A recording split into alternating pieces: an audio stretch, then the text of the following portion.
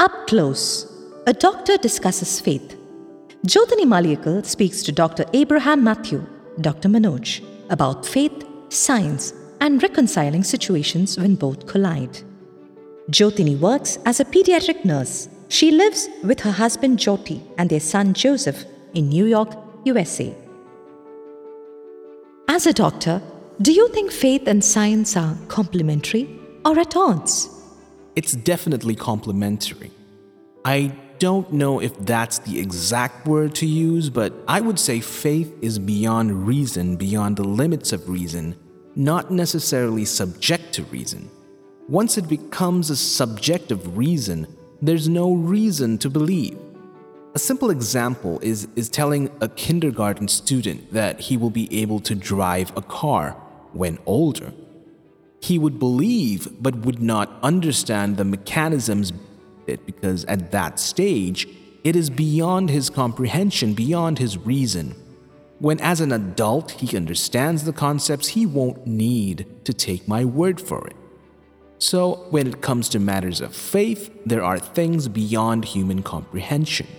Also with aspects of the divine, we cannot utilize methods of scientific reason to understand them. It is revealed to us.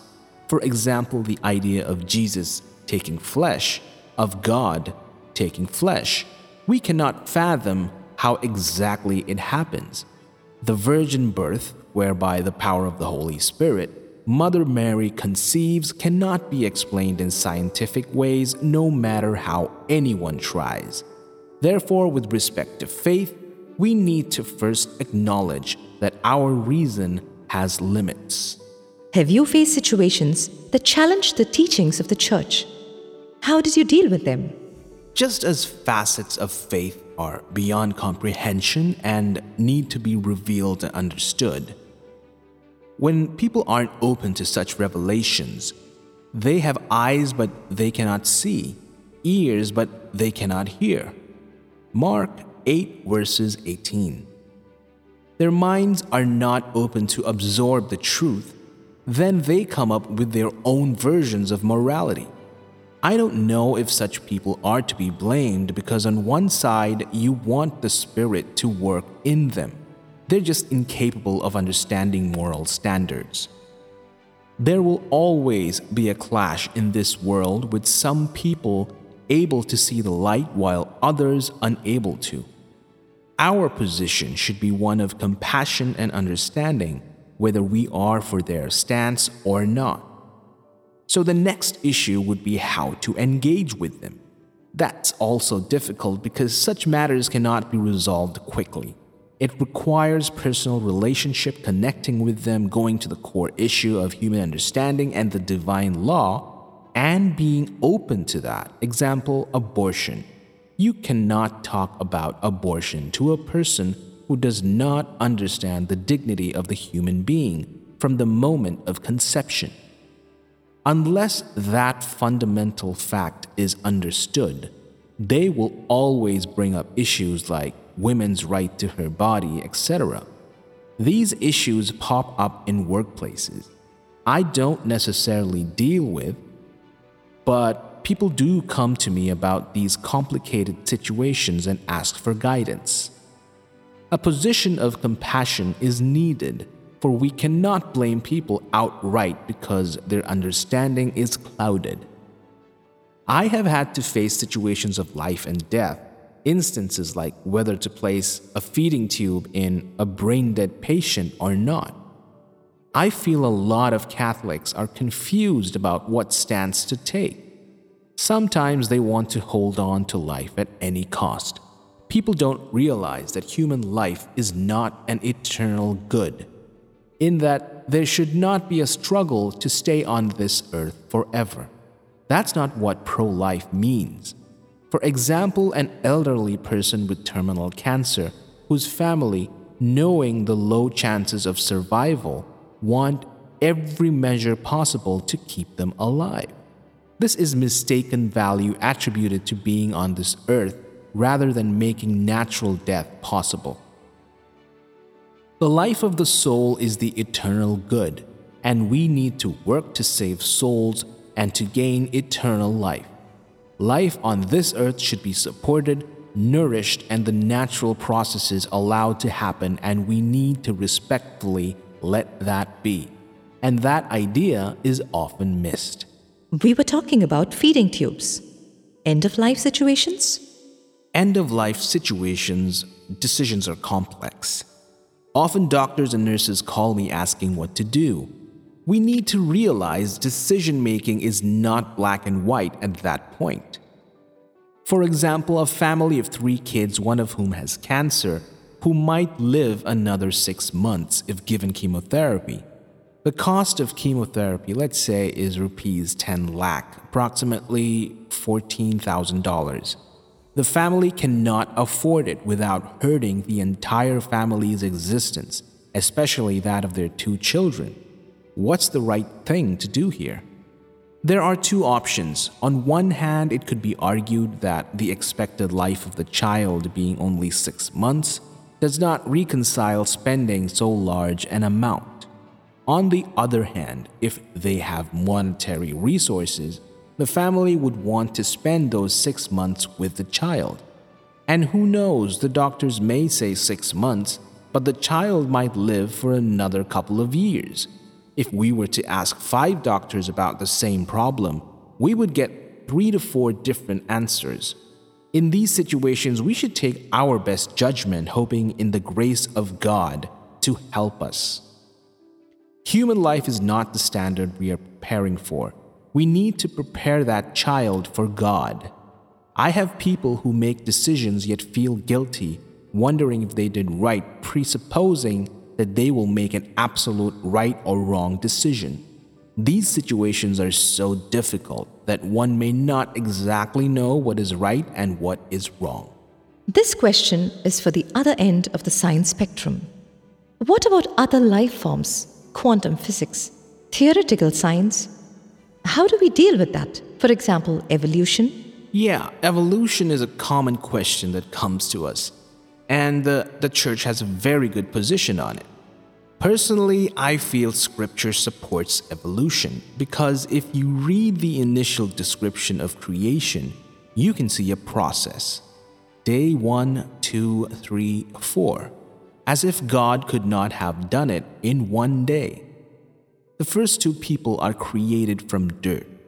You could interpret it as evolution from the substance of the earth.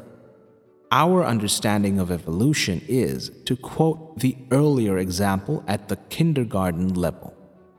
When God creates, He is moving the entire universe. That itself is my interpretation of what's going on. So if you think of God as being outside of genius of being, He works in ways that are very distant from our way of working. So when we say God created, we cannot even begin to imagine how the process happens. We don't know what God is as a being other than what has been revealed to us in the person of Jesus. So evolution isn't too difficult to understand when you realize that the activity of God just cannot be explained in human terms. It could be evolution, it could be creation, and both would be perfectly fine when it comes to matters to faith. Now, when it comes to the universe, some of these underlying principles hold true. Whether there is another class of living beings on another planet is totally irrelevant to us when you talk about faith. All we can say is nothing has been revealed to us specifically by the Lord or in the scriptures about creation elsewhere. Scripture doesn't reveal to us a lot of things, matters that are subject to our human brain. It tells you nothing about the core of the earth or the chemistry of a substance or molecular structure of a protein. And we are free to explore and find out. That's what the Lord said, have dominion over creation. Genesis 1 verses 26. So exploration to the skies and stars are fair. We discover more things which in my mind would not cause damage to our faith because our faith does not come from something we invented.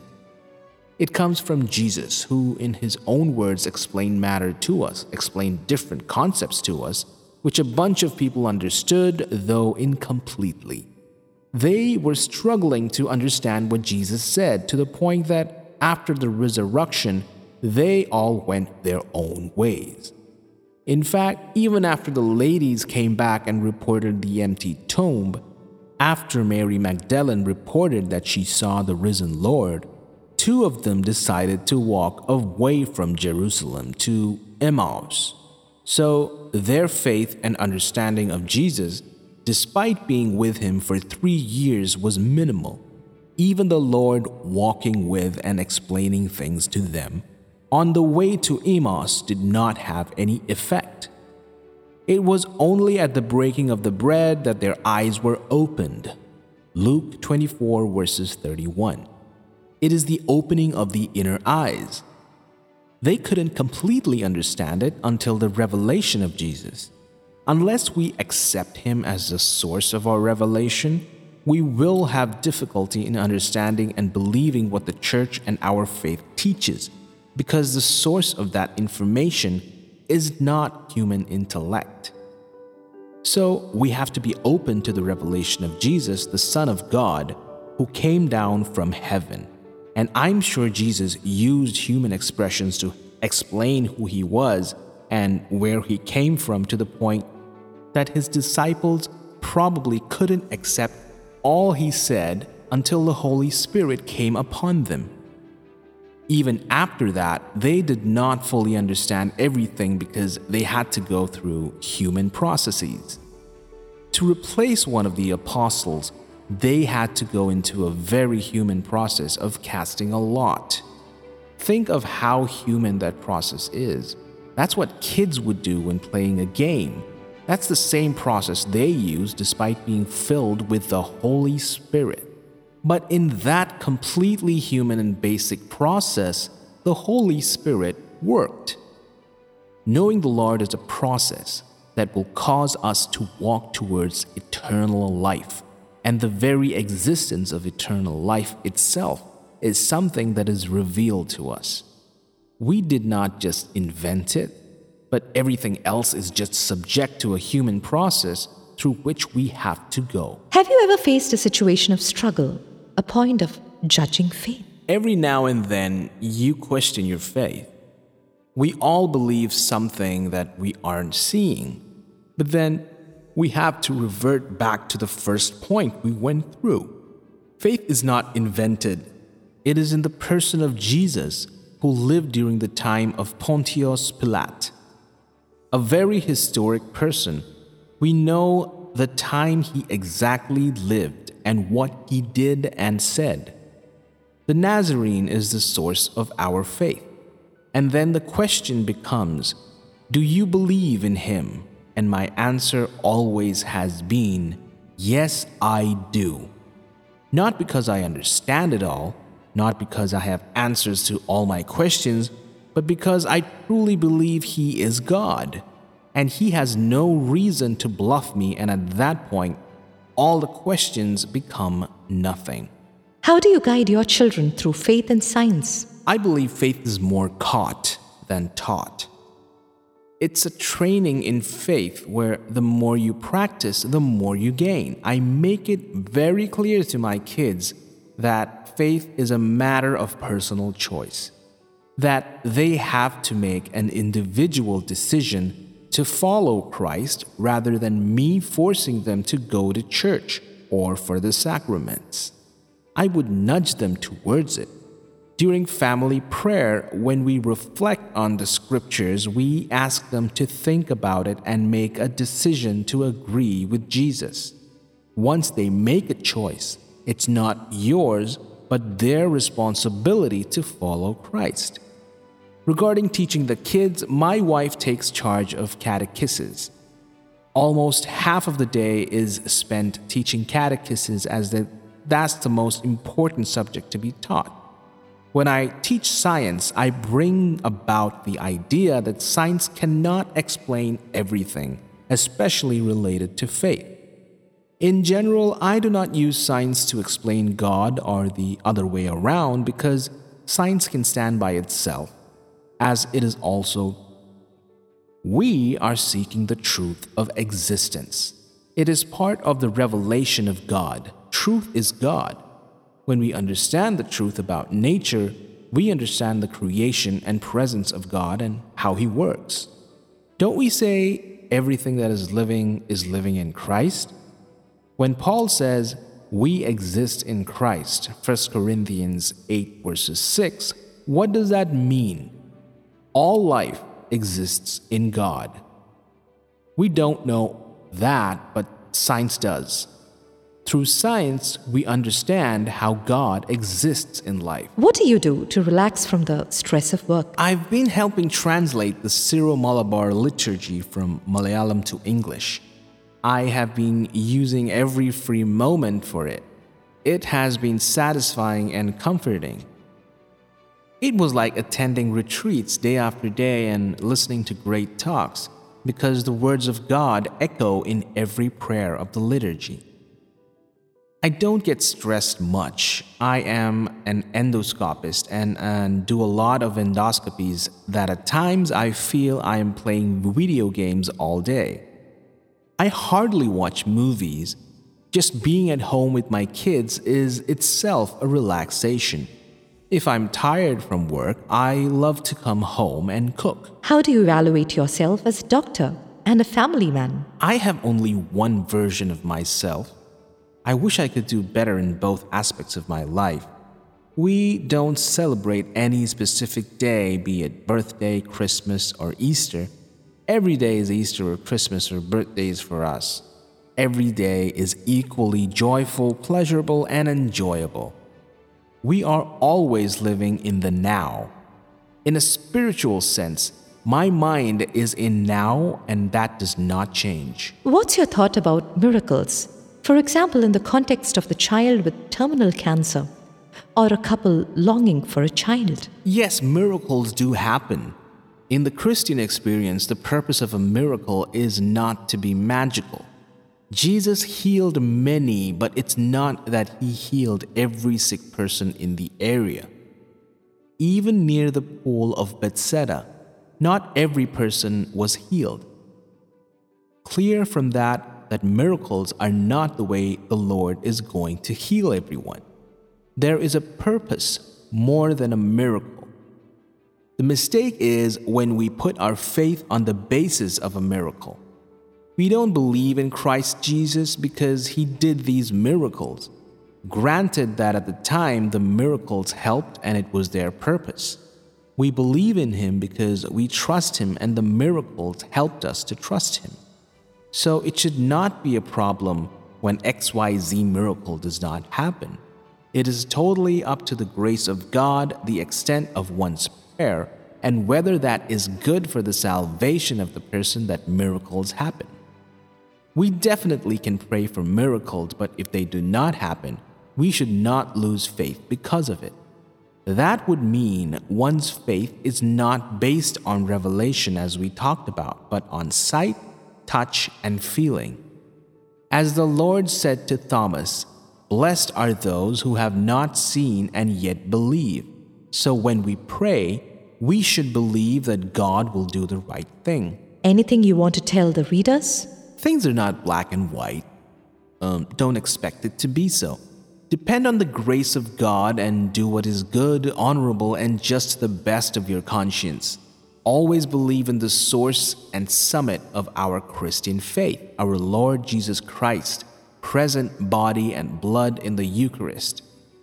Any question that comes up, take it to Jesus, who lived during the time of Pontius Pilate.